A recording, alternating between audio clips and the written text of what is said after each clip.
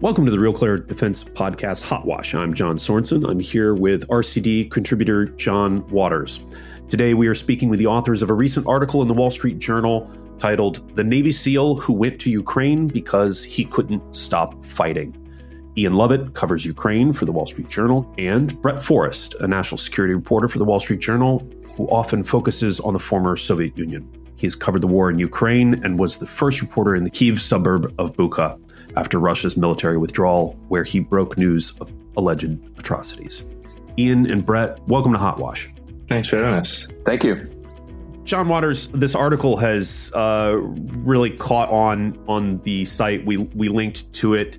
Tell me a little bit, and to get into it with our guests, why you think this caught on with our readership. This article exploded because it got to some truths. Not only the truths of Daniel Swift's life, which we'll go into, but it got to some truths more universally about coming home from war, about being someone who goes to war. I have a novel coming out in November called River City 1 about this theme. In the foreword to the novel, our Washington bureau chief, Carl Cannon, writes about the Civil War historian Bruce Catton.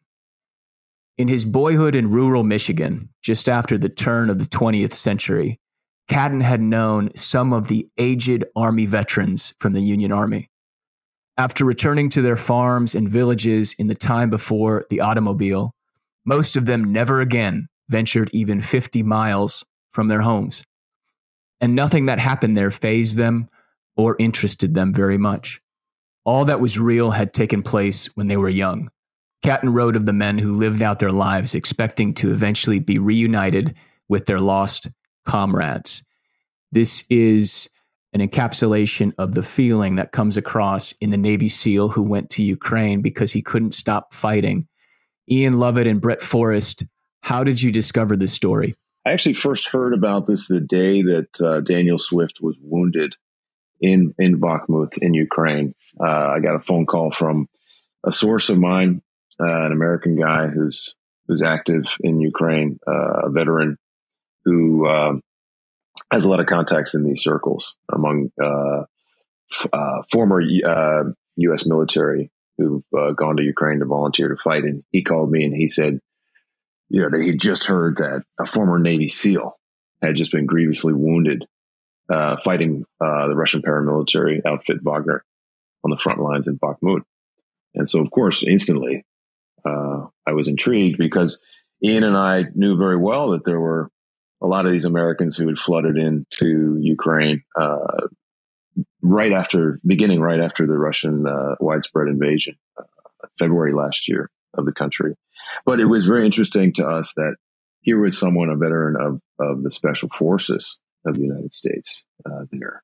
And as we began looking further into the story, the personal story of Daniel Swift, it just became more fascinating. And Ian, what about you? How did you come to this story? I had been in touch with a number of Foreign Legion guys, not all of them American. There was a lot of, there's people from all over the world who've come to Ukraine. And anyway, was just sort of poking around looking for something to write about the Foreign Legion. And then Dan Swift's death got written about a little bit at the time. And I just, I found his personal story really fascinating. I think there was a little more, I guess there was, it seemed like there was a little more to it in terms of how he ended up there than a lot of the people I'd met, or at least what they had been willing to share up to that point. I'm on the edge of my seat already. So let's just get into the details of the report. Let's start at the top. In 2019, Daniel Swift, his nerves were shot, you said. Quote, why? Well, his nerves were shot because he was in the midst of a personal crisis. His family was falling apart. He was facing criminal charges. And he was really facing the possible end of his military career because of these criminal charges. And he was on the brink of making a fateful decision. And Ian, maybe you can pick it up from there. One of the things that we heard from people who knew Dan Swift in Ukraine was that he said he'd spent his whole life working to become a Navy SEAL, that was all he'd wanted to do from the time he was a child. And he felt like he was on the brink of having that taken away from him. He already felt like he was losing his family. And that he didn't want to let someone else take this from him, that if he was going to lose it, he wanted to make the decision himself. That's what one person I know, I spoke to who knew him in Ukraine said. And so he decided to leave preemptively, before finishing with the criminal proceedings or any of that, before anyone could kind of render a judgment on him or his life. People think of the military, especially combat veterans, probably especially special forces, Navy SEALs people, as rogues. I think the media has done something to fuel that. But these are people who follow rules too. They follow a lot of rules. And when they feel that they're not following rules or that they've done something wrong, it has a grave psychological consequence. So get back into the story though. Daniel Swift was a SEAL in 2018, 2019. He'd been out for a while. He'd gotten back in. He disappears. He's off the grid. He resurfaces in 2022 in a message chat with active and former Navy SEALs. He's telling them about what he was doing in Ukraine, and he asks folks to come and join him. If not, just send supplies. But instead, those SEALs on that message chat tell Daniel, you should come home. Why don't they join him? Well, I talked to one of his former SEAL buddies who was on one of these chat groups, and because for a number of years, his comrades from the SEALs were wondering where he was, if he was alive still, where he'd gone. There were a lot of rumors about him, and when he reappeared in that chat, I think a lot of the guys were surprised, but also kind of it was something that they kind of expected Dan to do, because they knew how intrepid he was, and how much he loved adventure and how much he wanted to be part of the action. So, he popped up on that chat and he was asking them for, like you said, supplies, if they could send supplies. He was also, interestingly, he was asking if they could help in terms of gathering and sharing intelligence that would be useful to the Ukrainian war effort against the Russians. And you're right, he did try and recruit a bunch of the guys to come over. Nobody went because, and I think Ian's a little bit closer to this than I am, especially recently. I can talk to, the types of guys, the types of U.S. veterans who have shown up in Ukraine. I mean, it's not the thing for everybody, but it was for Dan. Tell us about those vets, Ian, if you can. There's all types of U.S. veterans who are serving here. Dan was the only Navy SEAL I encountered anyway. But there are Green Berets, there are Army Rangers, there's infantry. There's people from all the different branches of the U.S. military. They are all the ones I've met anyway, people who got out at least a couple of years ago. And so they were people who had been fighting. A lot of them served in Afghanistan, not all of them, but a lot of them did, and had tried to go home. And one theme among a number of the guys that I spoke to was a feeling that they were missing the kind of fulfillment that they got when they were serving in the military, and particularly when they were serving overseas, that they felt like they had a purpose, they had a mission. There was something bigger that they were doing, and that when they got back home, one guy who was a former Army Ranger, I think put it very well, where he said he was just sitting at his office job and he'd been reading history books about people who fought in wars in centuries past. And he was thinking, maybe this is the last chance that I'm going to have to do something like this before, for the rest of my life, I'm just sitting at this kind of office job again. And so I think it was a lot of the guys were people who felt like they wanted some sense of mission or excitement or adventure that they were not able to get once they got home from the military. Mission, excitement, adventure. You're mentioning an Army Ranger. Quoted in the piece, he says a couple things that struck me. One thing he's quoted as saying is, war is fun. I find that statement kind of vague. I'm not sure what he means. He may mean that more sort of artistically than literally, actually. He also says, though, in war, your mission is crystal clear. That makes more sense to me. What do you think? That was actually a different guy, because a number of the people who fought Dan expressed versions of this sentiment. But so that was actually a different guy. He was, I think, an Army engineer, if I remember, and had gotten out and was working at a mining company. He said that he said the war is fun thing. I talked to him about that a decent bit, and he said that that's something that a lot of people feel and that they don't want to admit, that it's a little bit taboo, but there is, an excitement and adrenaline rush that you get when you're in the middle of a firefight that is hard to feel doing almost anything else, especially after you've done that. And, I think you see this manifesting in different ways with different veterans, where you get people who take up kind of thrill-seeking hobbies of various sorts, as well. I think that's been written about quite a bit over the last few years. And so that's the sentiment that he was trying to express, that going and working at a blue-collar job, which is what he was doing, once he was back home, didn't give him that same kind of rush, and didn't feel to him like he was doing something. He was supporting his family, but he didn't feel like he was doing something that had like a greater purpose beyond that either. I think it's those two sides of it are the two things that people feel, and that draws them back towards conflict. You took a little heat in the comments section on the piece for this particular quote. I think it rises to the top of the comments. The war is fun quote. Some of the commenters, maybe veterans themselves, I don't know, said this was kind of sensationalizing. That wasn't Daniel Swift's quote, I think, was the point of clarity the commenter was raising. Would you agree? Yeah, Brett, maybe you should speak to this as well. But I think that's a fair criticism that it wasn't Dan's quote, and we took it off the headline eventually for that reason. But it suggested it was Dan's quote, and it wasn't. I think that's fair. In terms of the quote being in the story, I think it's a thing that someone who fought with him for quite a while in Ukraine said. I don't know that there's any reason that the quote itself is sensationalistic, but I see the criticism of the headline. Brett, if you want to add to that.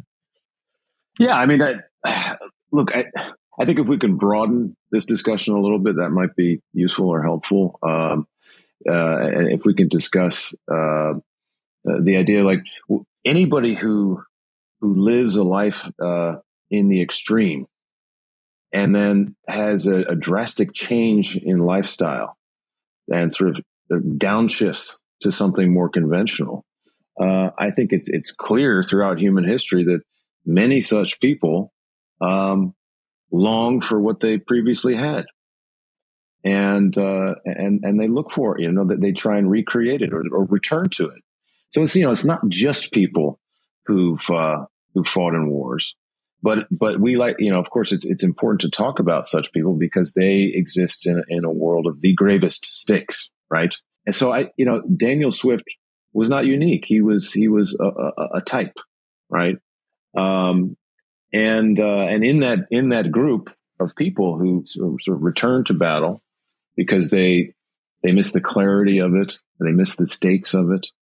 There are people who can kind of take a step back and say what this one gentleman told Ian, and that is, even though, like, I think the greater context was, we understand that we're risking our lives here, but there's something that we get out of it that is kind of fun. So, but I think Ian and I are in agreement here. We don't want to show that necessarily that Dan was kind of a reckless thrill seeker doing this just for the heck of it. I mean, to my mind, Daniel Swift was someone who's very dedicated to his country, and someone who he's a warrior, a class of people who risk their lives and are ready to pay the ultimate sacrifice on behalf of their country. And I think it's important not to lose sight of that fact. Brett, I actually agree with your statement there, and thanks for broadening the picture. I would say war probably doesn't do anything to the combat veteran that life won't do to everyone else. There are a host of hard things people must encounter through life, and suffering isn't optional. But to your later point about who Daniel was, you quote a friend in the story. He says Daniel was a tough kid. He was humble. He was quiet. A little bit crazy. I think you could probably describe most combat arms troops with those terms. Can you tell us personally about Daniel Swift? Can you tell us a little bit more, unpack who he was just as a guy? Sure. I spoke with a host of people who served with him in the Navy, in the SEALs. And I'm glad you read out that quote, because the last part of it, a little bit crazy, is important to, I think, clarify, because we're not saying that, obviously he wasn't clinically insane. What we're saying there really is what a lot of the SEALs told me, which is, if you sign up to be a Navy SEAL, I mean, all of us are kind of a little bit crazy. It's all sort of said tongue in cheek, because, I think all of us on this conversation, we understand the type of risks and work that they choose to undertake by being SEALs. But Dan was known to his SEAL colleagues as a fiercely dedicated person. He had always wanted to be a SEAL from a young age, from the time that he'd first seen pictures of Navy SEALs in a magazine that his older brother was reading. While a lot of his SEAL colleagues in Hawaii and then later in San Diego would, in their off hours be carousing and going to bars, Dan didn't drink. He didn't smoke. He was a family man. He was a father at age 20. He had 4 kids. And his life was the SEALs, learning how to become a better SEAL, constantly reading manuals, very dedicated to his work. And the other half of his life was his family. And that was kind of, that composed his life. He sounds like a hero. He sounds like a great American. He sounds like anyone we could imagine ourselves being honored to serve with, for. I would agree. I mean, of course, Ian and I didn't get a chance to meet Daniel Swift. He had his death call, or at least his wound on the battlefield was what sparked our interest, understanding of who he was. So all we can go off of is our conversations with people who did indeed know him, and it's unanimous. I mean, he's held in very high esteem, both among the SEAL community, at least the folks who knew him and fought with him, and also among the people who fought with him in ad hoc groups in Ukraine. I mean, he was a very experienced, professional, capable person. A boy from rural Oregon who achieves his life's goal in serving in the Navy SEALs, has a family. He's a straight edge guy. You've described him as. He gets out of the Navy SEALs, I think in the late 2000s, if I'm not mistaken, maybe 2013. When did he get out of the SEALs, Brett? Do you recall? Yeah, he was. He had an interregnum there where he left from 2013 to 15, and he became a policeman in the Northwest. But then he missed it, and he came back in 2018 to the SEALs. This is a problem for him going back home, and you're pretty clear about it. You zero in on that fact. Lots of veterans can identify with this in some form. And as you pointed out earlier, other people can too, who feel their life has taken a change and they don't know why. But he says he doesn't like being a police officer. It's not what he expected. The rewards are for giving out tickets rather than helping people. What's it like being back home? So I think most of what we know from this section of his life, Brett spoke to some SEAL buddies of his who he would talk to during this period. But he wrote this autobiography under a pseudonym that he published online, which goes into detail here. And it doesn't sound necessarily like he was unhappy with a lot of aspects of life back in Oregon. He got to spend a lot of time with his kids, which he seemed to really enjoy. And he would sort of go out and do the things with them that, I think traditionally fathers do with their kids, where he was, grilling hot dogs and driving into the woods and exploring. And, he was teaching them to shoot guns. And it was really the work, it seemed like, that was frustrating for him, that he had in the SEALs a sense that he was serving in a way that had a higher purpose. And I think he expected something similar, at least some measure of it, when he joined the police. And that wasn't what he felt once he had been doing the job for a while. And he clearly seemed to miss the companionship as well. And so when one of his old buddies from the SEALs died in a training accident, that was actually the event that seemed to prompt him to get back in, that he wanted to be sort of part of that community again. And if I can also add, there's a great anecdote from a conversation I had with one of his SEAL comrades, and he said that Dan would sometimes be sitting in his squad car on the state highway in Washington or Oregon, trying to catch speeders, and he would be texting the guys in the SEALs saying like, "Oh man, like what am I miss life with you guys. I don't even really know what I'm doing." We hear it all the time. We talk to combat veterans often, and they have these moments of powerful nostalgia, possessed by memory in a way, wondering how they got where they are. And you go into details of this time period with his family, which is mostly good, but he decides to re-enter the SEALs in 2018. Is that right? Tell me about that. The journal has drilled like certain fact-checking ideas into me. So I'm now looking up the date that he got back in. I want to make sure it was 2018. But Brett, if you have this at the top of your, yeah. Okay.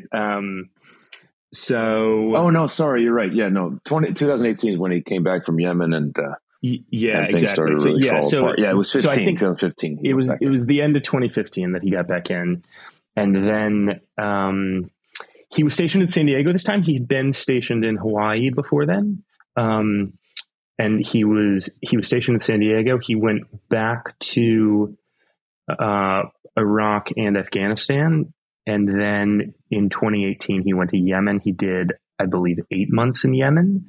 And he doesn't talk a lot in the autobiography about what any of those tours were like, except for Yemen. He said Yemen, that actually they were sort of sitting in an airbase a lot of the time, and so he was spending more time kind of texting his wife and texting people at home than he had in previous tours overseas. And then he got back home to San Diego in the fall of 2018, and then basically things quickly collapsed after that.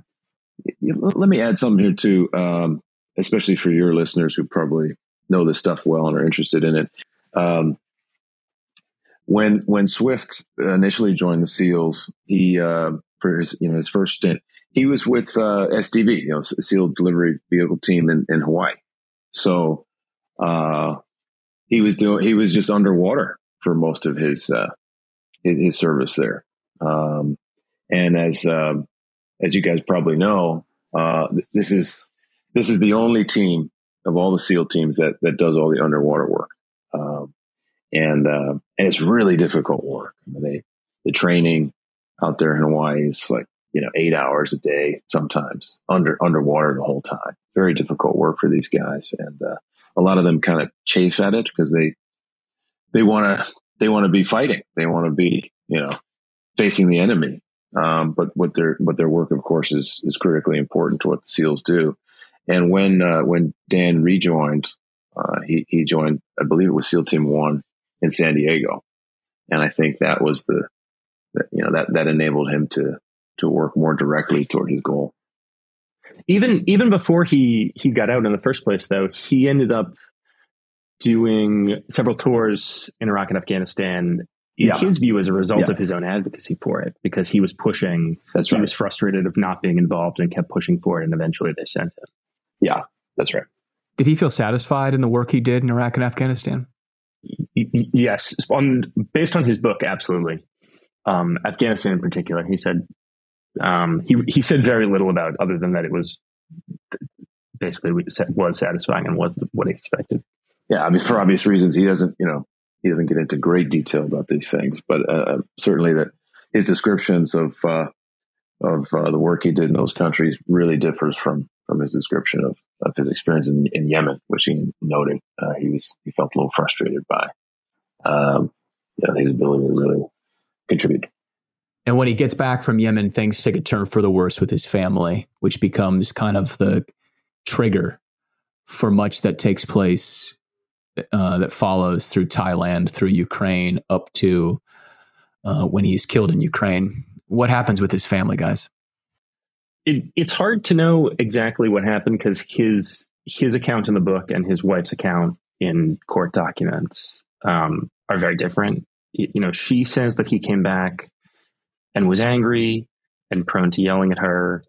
And then she wanted to end. They agree that she wanted to end the marriage, and that she accuses him first of threatening her sort of vaguely with a gun if she tried to leave with the children. He has a slightly different account of it, where he said, "See what happens if the police come and try to take my family." And then she and her sister accused him of choking her sister during an altercation where he was trying to take back custody of one of the children, and neither of them had legal custody at that point. So he had legal right to do that in theory, and he said he did not choke the sister, and he was trying to fend the women off while they were trying to stop him from leaving. But in any case, after that incident, he was given a restraining order. He was charged with domestic violence and false imprisonment, child endangerment, number of felonies, and he went to at least one or two of the court hearings. I'm forgetting exactly, but then left shortly after that. Where did he go? Well, he went, I believe, first to Mexico. He also was apparently in Germany, and this comes from conversations we had with folks in the military who had heard from superiors that his passport was sort of showing up in various immigration systems, and so people in the Navy were sort of trying to figure out where he was. He also went to France. Interestingly, he tried to join the French Foreign Legion, being the warrior that he was, and faced a little an insurmountable obstacle there, because the recruiters there learned he had quite a large brood of children, 4 kids, and they believed that at some point that might be a distraction for him, so they denied his application. And then ultimately we find him in Thailand, of all places, where he kind of cuts loose. He's a single man for the first time in a long time, and he adventures around the country and takes up kickboxing, and is leading a very different lifestyle. And so, refresh my memory from the story. How does he make it? How and why does he go from Thailand to Ukraine, and when? Folks told us that when Russia invaded Ukraine widely, February 24th last year, that early news reports of Russian crimes, you could say, against Ukrainian children really awoke Dan's personal interest. He was, as I mentioned, a family man, 4 kids, and he was desperately missing his children. And of course, he himself had made the decision to go AWOL, to leave his family behind, to leave his profession and his colleagues behind. He had his own reasons for doing that, but you can imagine his anguish. And folks told us that these news reports of Ukrainian children suffering made Dan decide that he was going to try and do something about it. And he was the type of person, given his background, professional training, and experience, he was the type of person who might be able to do something about it in, as much as one man can. And he also, of course, as we know, was a warrior at heart, and he was drawn to conflict. And so he decided, time to get on a plane and see what I could do. So it didn't take very long. February of 2022, the war begins. By early March, he enters Ukraine and joins a platoon running missions behind enemy lines near Kiev. You write, according to soldiers who fought with him there. From the beginning, he is someone kind of special, it seems, on the battlefield. He's obviously a special trained soldier, a special forces soldier with deep experience. What is he like on the battlefield, I guess, in Ukraine after March of 2022? What's he known for? One funny anecdote that didn't make it into the story, actually, is that when he arrived and linked up with this Foreign Legion platoon in Kiev, he had COVID, and he didn't realize it yet, but everyone said The phrase I heard over and over again was he looked like dog shit. And so then a couple of guys said that actually when he said he was a Navy SEAL at first, I didn't believe him because he looked so terrible and he was wearing like these old, kind of old style fatigues. But anyway, then, and a couple people I think thought that he had abandoned them, because a lot of people were coming and going in those early days and people were sort of pretending to have experience that they didn't necessarily have. And so he came and he showed up and was introduced to everybody, and then nobody saw him the next couple of days. And a bunch of people thought he had just like gone missing, but actually he was just in his room sick with COVID the whole time. So anyway, when he finally got out on missions with these guys, I mean, they understood very quickly that he knew very well what he was doing. In a way that not everyone, even the people with military experience, did.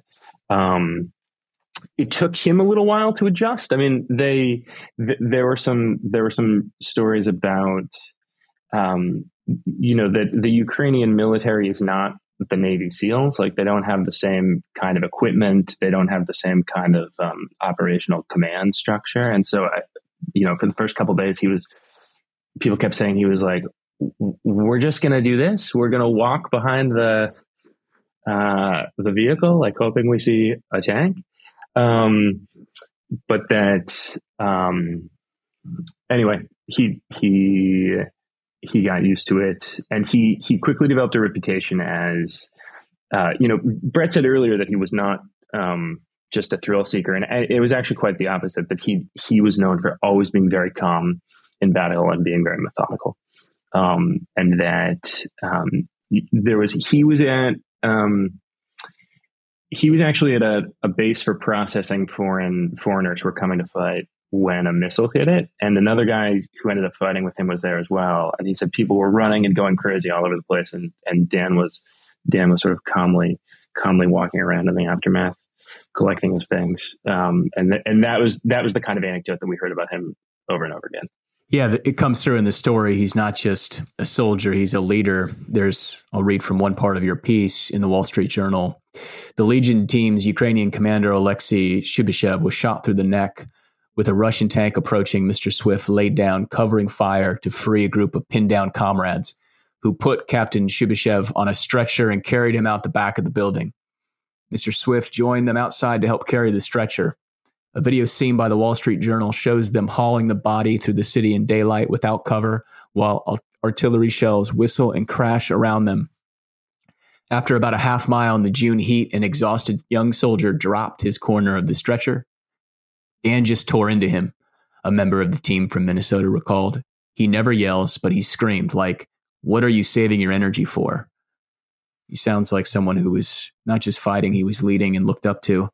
What happens next? He was eventually put in charge of a various teams. So he was the ground force commander through a number of operations up the Dnipro Gulf, where they were targeting Russian positions in the Kherson region across the river. And then he was also in charge of the team when they went into Severodonetsk last June, and that was where Alexei Shubyshev, the Ukrainian commander, was killed. And Brett, do you want to take over the after Severodonetsk part? There is so much action that he's a part of through 2022, but there is a change that comes, it seems, around the new year. You write, by the new year, Ukraine's hold on Bakhmut in the eastern Donetsk region was tenuous. Mr. Swift's unit dispatched there found Ukrainian troops scattered in basements around the city, sheltering from withering Russian artillery fire. "I'm just here in the basement," Mr. Swift said in a phone call with a former Green Beret who fought with him earlier in the war. Quote, "Trying to plan missions that are not going to get us killed." What was going on in Bakhmut? Dan, like so many of the folks fighting in Ukraine, they're on the front lines for a while, then they come back and they have a break. And before he got to Bakhmut, and at this period he was in Kiev, and they were planning missions that they were going to carry out in Bakhmut. And And folks told us that, really Dan was leading a lot of that training. And even though he wasn't sort of the head of these units, because those were always Ukrainian guys, some folks told us that, like, we didn't do anything without running it by Dan first. So by the time they got back to Bakhmut at that in that time period, he was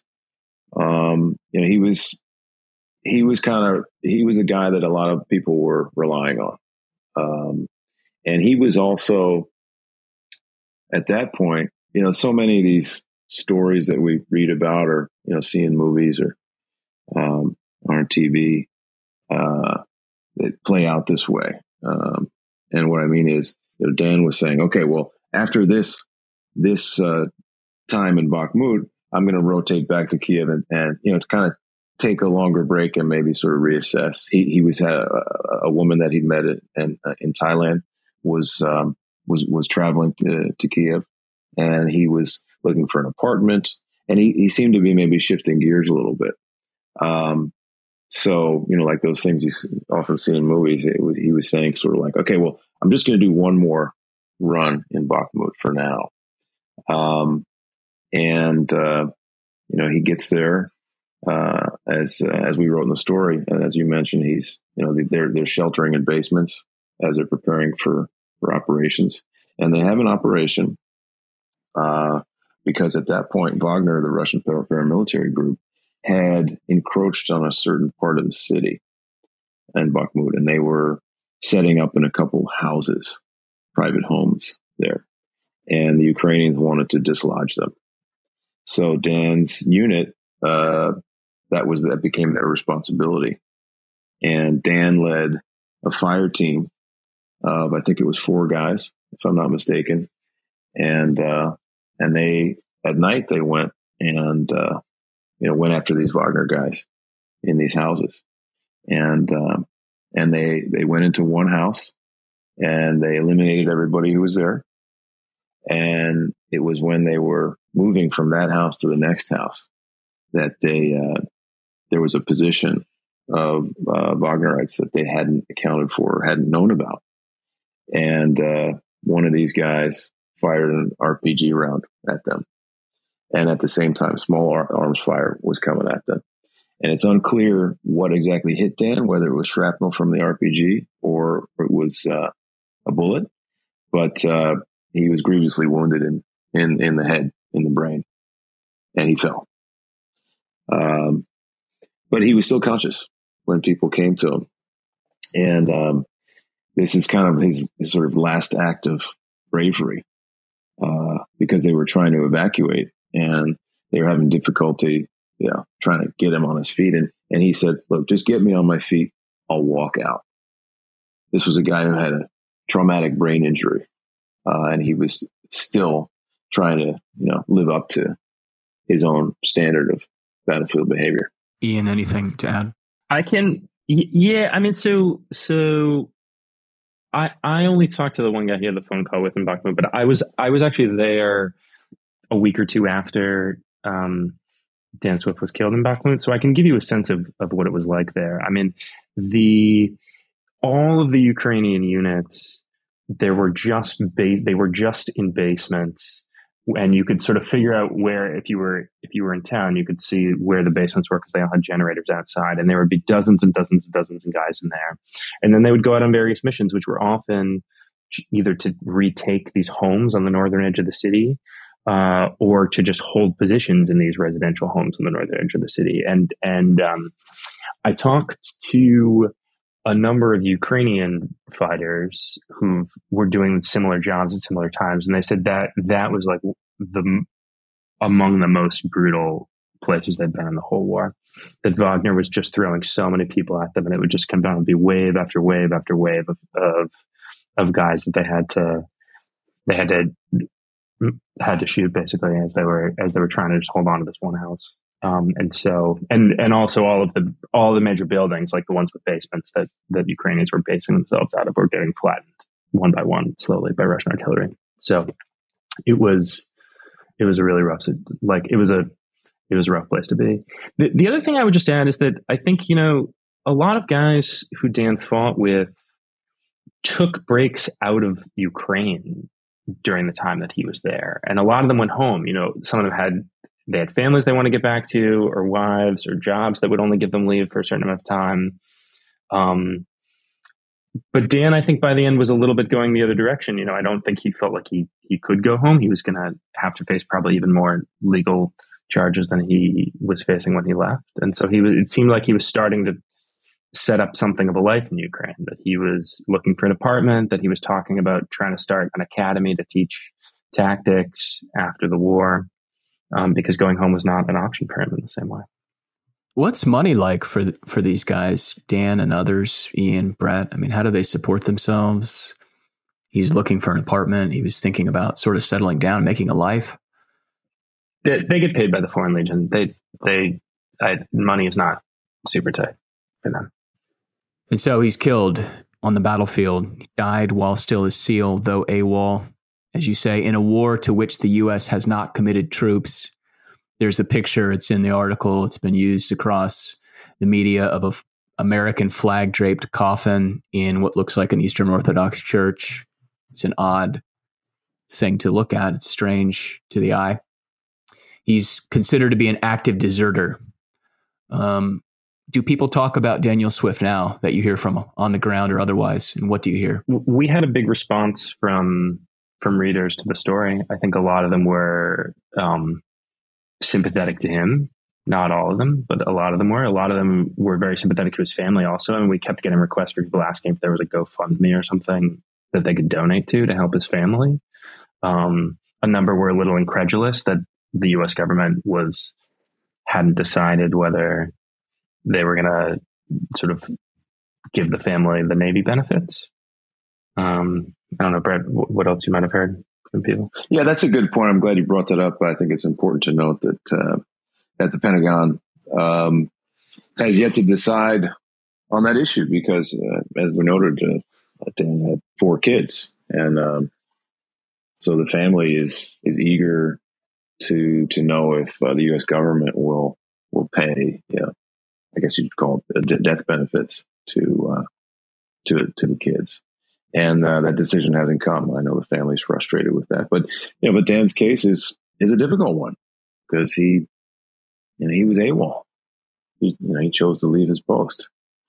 And then, but on the other hand, he died fighting for Ukraine's interests, which align at the moment with, U.S. national interests. So it's complicated. It's complicated. And perhaps that's one reason why it's taking a while for the decision to come down. On February 11th, several SEALs attended Daniel Swift's funeral in Oregon. In a video viewed by the Journal, you write, one by one, they punched metal seal pins into the surface of his casket, a SEAL ritual to the fallen. I wonder what you hear from other SEALs or other service members, either in Ukraine or out of Ukraine. What's their opinion of this article? The folks that I've talked to, the sources that contributed to our understanding of Dan, are unanimous. They've all been very appreciative of the article because I think primarily because when Dan died, there were a lot of quickly written articles that were published immediately, and they all said the same thing. They said, AWOL Navy SEAL dies in Ukraine, and that was kind of all they said. And the people who knew Dan understood that while he, yes, was AWOL, that his story was much more complicated, and that one decision he took, even though it was a fateful one for him, didn't really speak to who he really was. I mean, he was a guy who was in the SEALs for 12 years and was widely respected by those who fought with him. So I think at least the guys I've been speaking with from the SEALs, they were eager to have something like this come out, warts and all. But they wanted the public to know that Dan wasn't simply just some guy who left his post. The article is The Navy SEAL Who Went to Ukraine Because He Couldn't Stop Fighting, written by Brett Forrest and Ian Lovett, dated May 12, 2023, but it's a timeless piece of journalism. Ian Lovett, final word goes to you. I don't know that I have anything sort of profound to add. we've heard about why veterans have gone to Ukraine and what their stories are for themselves. But what do you think is the actual practical impact of those who've been serving in the Foreign Legion in Ukraine? Is it making a difference in the war? Is it contributing to Ukrainian morale? Or is it strategically actually having an impact, or just simply tactically? Or what do you think is the larger impact of people like Daniel Swift in Ukraine? Yeah, it's hard to know. It's a tough question. I mean, one thing I can say is that Ukraine has lost a large percentage of their most experienced fighters. You know, they've had for them, the war has been going on since 2014, when there was the first Russian invasion in eastern Ukraine, and they've been fighting since then. And a lot of people who had experience from what they call the Donbas War in the east, have been killed or wounded or removed from the battlefield in one way or another. And so having extra people who are not just more bodies, but who are as skilled and experienced as some of the foreign veterans who are coming in is, I think obviously a help. They've been scrambling to train as many of their own soldiers as they can to be able to carry out these kind of operations over the last few months. And so obviously if you have people who already are capable of doing that and of leading some of those things as Dan Swift was, that's obviously going to be an asset. Let's end it there today. The article is The Navy SEAL Who Went to Ukraine Because He Couldn't Stop Fighting. You can find it at the Wall Street Journal or find the link to it on realcleardefense.com. Ian Lovett and Brett Forrest, thanks so much for taking the time to talk to us, and hopefully you can come back and join us in the future. Thank you. Thanks for having us. And thanks to our listeners. Be sure to subscribe and rate the podcast on iTunes or wherever you listen. It really helps others discover the program. And let us know what you think about the podcast. Is there a topic or guest you would like us to talk to? You can follow us on Twitter at HotwashRCD, or send us an email with your comments to editors@realcleardefense.com. In the show notes, you can find a link to sign up to receive the Morning Recon, our daily newsletter summary of defense news. For John Waters and everyone here at Real Clear Defense, I'm John Sorensen.